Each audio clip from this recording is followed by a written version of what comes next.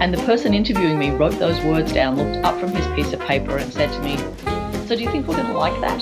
Yeah, I do what I do today, Kathy, because of a fourth grade field trip. No credit to me, just me fumbling along with what I knew at the time, and the dog being very forgiving of my mistakes. Boundaries. There are so many places that this word plays in our lives. There are boundaries between nations, boundaries between people's properties, and that can be fencing on the back 40, the wall between apartments, and of course, there's the persnickety ones. Ones that can be equal parts confounding and occasionally elusive. Boundaries in relationships. It doesn't really matter what form they take because the purpose is really the same. It's to show where one thing ends and another begins. To give context, framework, place. The things that we humans need so desperately to operate in the world. My dear listeners, for those of you who have been here for a bit, you know the last months have been an exercise in all kinds of lessons for me. Humility, surrender, and now, boundaries. And this time, it's about ones that are even more literal on a personal level. And while dogs are involved in the story, this time, it's about poison oak. Grab the calamine lotion. I'm Kathy Brooks, and this is Talk Unleashed. So, I turned 54 this past May, and I have made it through 54 years of life. Playing in the woods back in the suburbs of Philadelphia, going camping, going to summer camp, going hiking. And I have made it this far without ever getting poison ivy or poison oak. Until now. So July 4th weekend, I went hiking with a friend of mine, and we went on this absolutely glorious hike on Mount Tamalpais. It's in Marin County in Northern California. And we initially were going to go on this one hike to Cataract Falls, and we get on the trail, and we are out there, and we didn't run into too many people, but there were a sufficient number of folks on the trail, a lot of them with dogs, and we get to this kind of fork in the road where we can take a left and kind of go down to the falls and along the trail. Or there was a trail off to the right, and my friend said, I've never been on that trail before, and he pulls out his map and looks at it, he says, we can do that, it can be a loop, it'll be a nice walk. I said, great. So we forge off on this trail, and it is magnificent. I mean, it is every topography of Northern California that you can imagine. We're in deep fern-filled forests. We're in manzanita groves. We're amidst pine trees, and the trail is marked, but not very well used. You can tell that there just aren't a lot of people who use this trail. At one point, we kind of break out of the tree line, and we come along this beautiful angled hillside, and the grass is all golden, blowing in the breeze with pine trees all around. It's just magnificent. Now, my friend last summer went on a camping trip and experienced what can only be described as an apocalyptic case of poison oak on that trip. He was laid out with it for a number of weeks, up to his neck, and three or four oatmeal baths a day, and steroids and antibiotics. I mean, he was really kind of a mess, and he has become astutely aware, of course, of poison oak. So we're walking along, and he's pointing it out, and I thought I knew what it looked like because I had seen it before, but there were a couple of times where he showed it to me. I was like, wow, I didn't know poison oak could look like that. And it was on a vine up a tree, and the leaves were a little bit differently shaped, but, still three leaves clustered together. If you've never heard the phrase, leaves of three, leave them be, it applies to poison oak and poison ivy. Pro tip.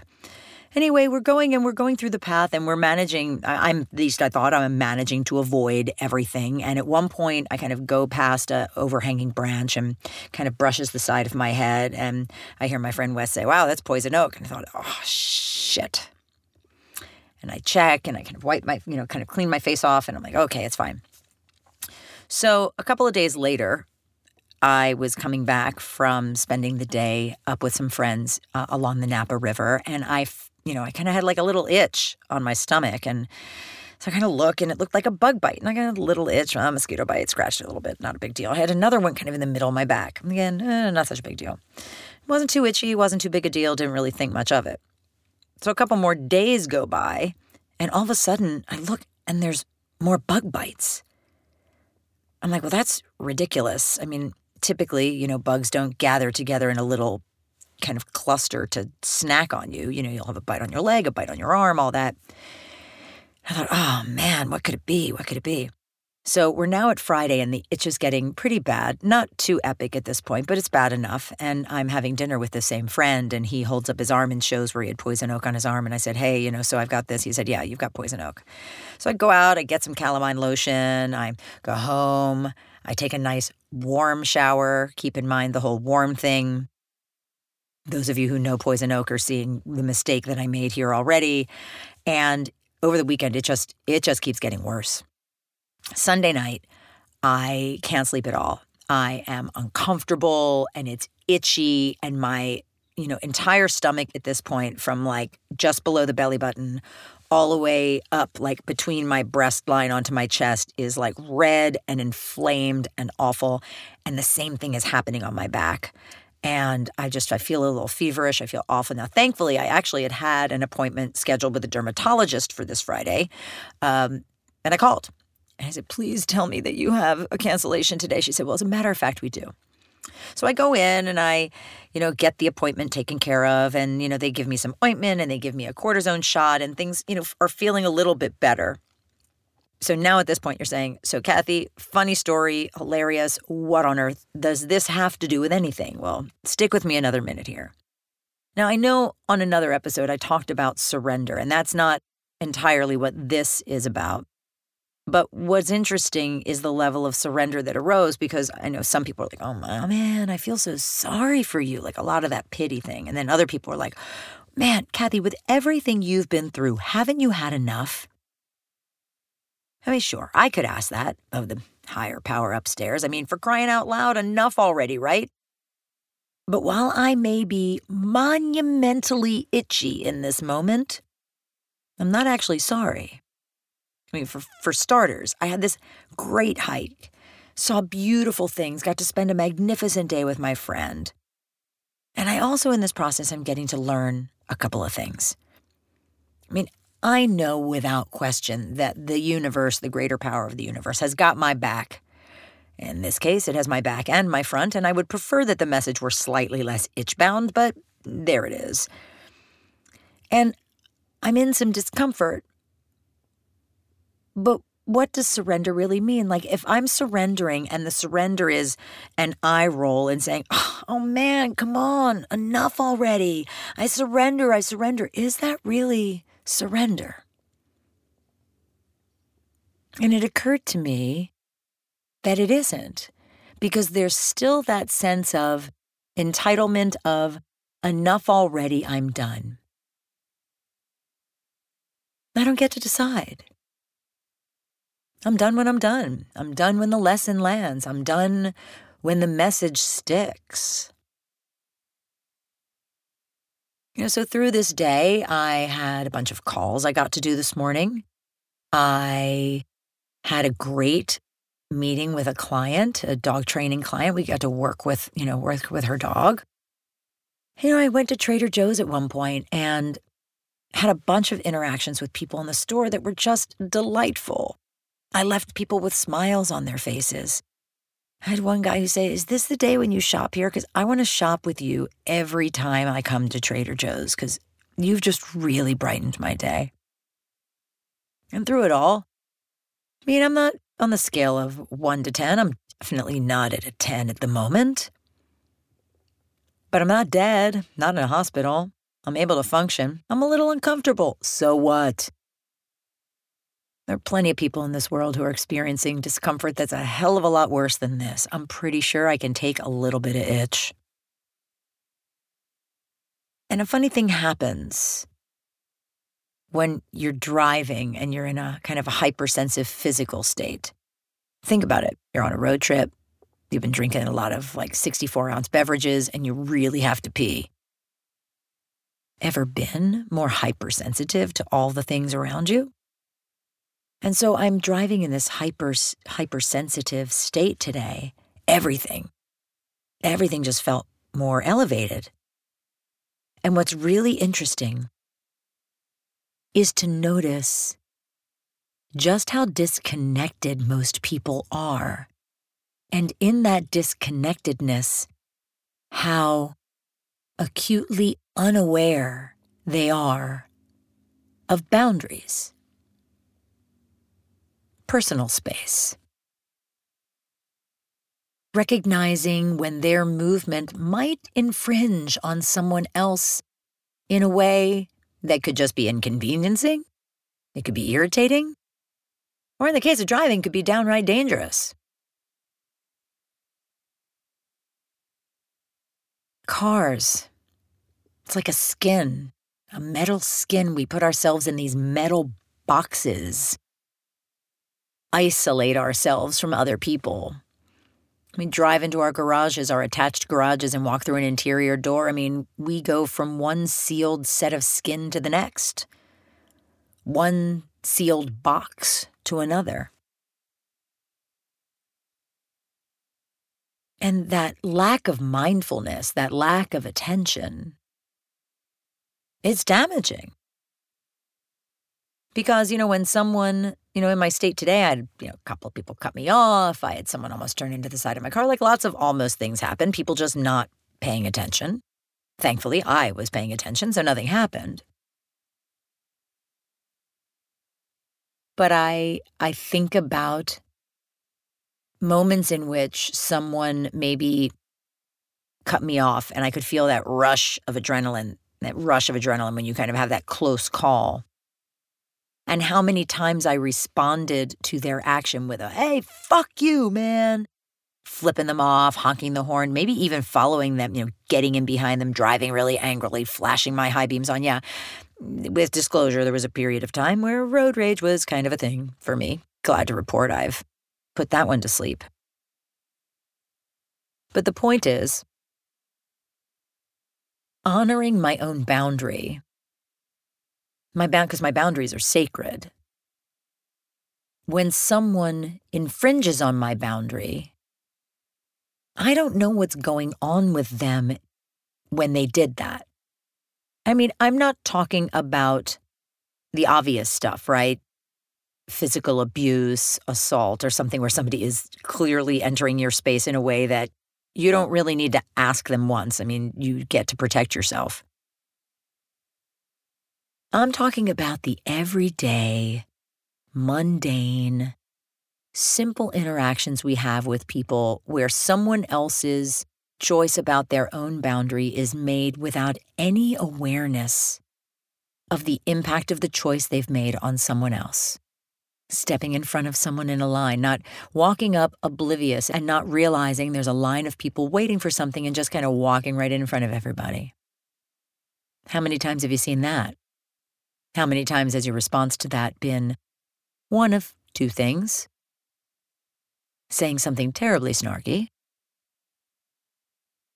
or kind of heaving a sigh, giving an eye roll, and then muttering under your breath, or talking to someone else on the line about that asshole who just cut in without thinking. One of my favorite lines used to be, well, I guess I'm wearing an invisibility cloak. There you go. As opposed to just gently saying, hey, I don't know if you noticed, but there's a line back there. Without any malice, without any judgment. Because most people, they're really just not thinking, they're just not paying attention. And look at the world we live in as a result. I mean, I don't know about you, but selfishness, self-centeredness, it's really everywhere. When I'm dealing with dogs, it's a skin-on-skin game. There's no boxes. There's no hiding. There's no physical thing. And yet, When people show up with their dogs on my doorstep, what I see all the time is someone who is so stuck in their own story, or they're so stuck in old ways of behaving with dogs or old methods they've used that have worked, that they don't see the dog that's right in front of them. And that doesn't work with a dog. It's like a preverbal toddler. The walls we are accustomed to putting up in the world to protect us from what? Somebody seeing who we actually are? Well, that's just silly. As if my putting up a wall doesn't actually show people precisely who I am. Because the walls may hide inner vulnerability, but they sure don't hide the truth.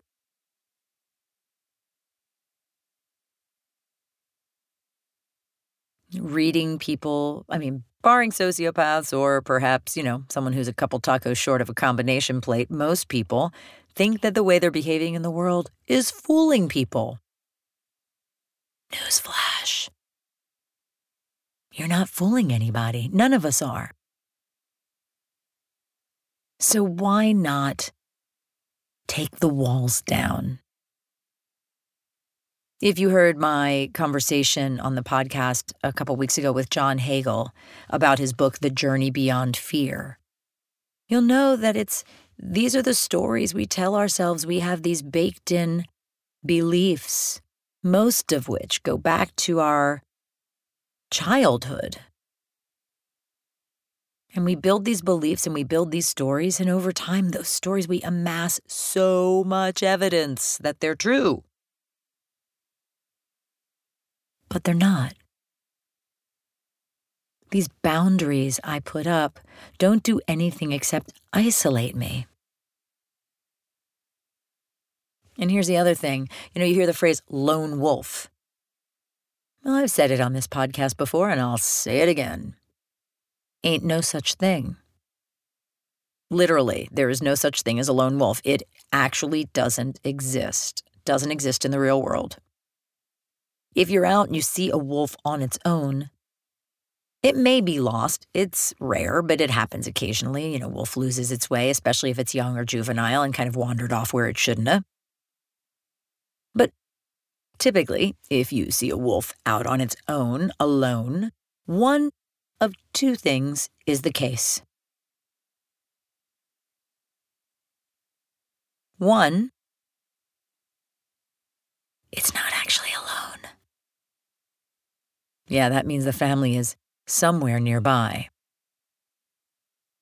Or, what is almost always the case, the wolf is sick, probably dying. So, my friends, if you are someone who prides yourself in being a lone wolf, you might want to rethink that. There's nothing healthy about being a lone wolf. There's no pride or glory in being isolated. Much like our canine friends, we are genetically hardwired to belong to a group, a collective, a family. So while, as Roshi Joan Halifax of the Upaya Zen Center says, we get to move through the world with a strong back and a soft front, meaning that I do have structure to myself, I do have boundary to myself, but that I get to keep it open, to think of it as not a wall or even a fence, but rather a permeable boundary, something that allows life to pass through. Thanks for stopping by. If it's your first time, glad you joined us. If you've been here before and you're back for more, splendid. Glad to have you. Either way, make sure you don't miss out on any of the great conversations we have coming up on Talk Unleashed, or the ones we've already had for that matter. Hit up your favorite podcast player and subscribe. While you're at it, leave a review. It helps other folks find the show. Because it takes a village. Speaking of which, Talk Unleashed happens because there is a village. John and Dawn McClain, Evelyn Coda, and the amazing team at Monster Sound and Picture. Thanks, guys. And thank you, listeners, for tuning in. I look forward to having you back next week for another episode of Talk Unleashed.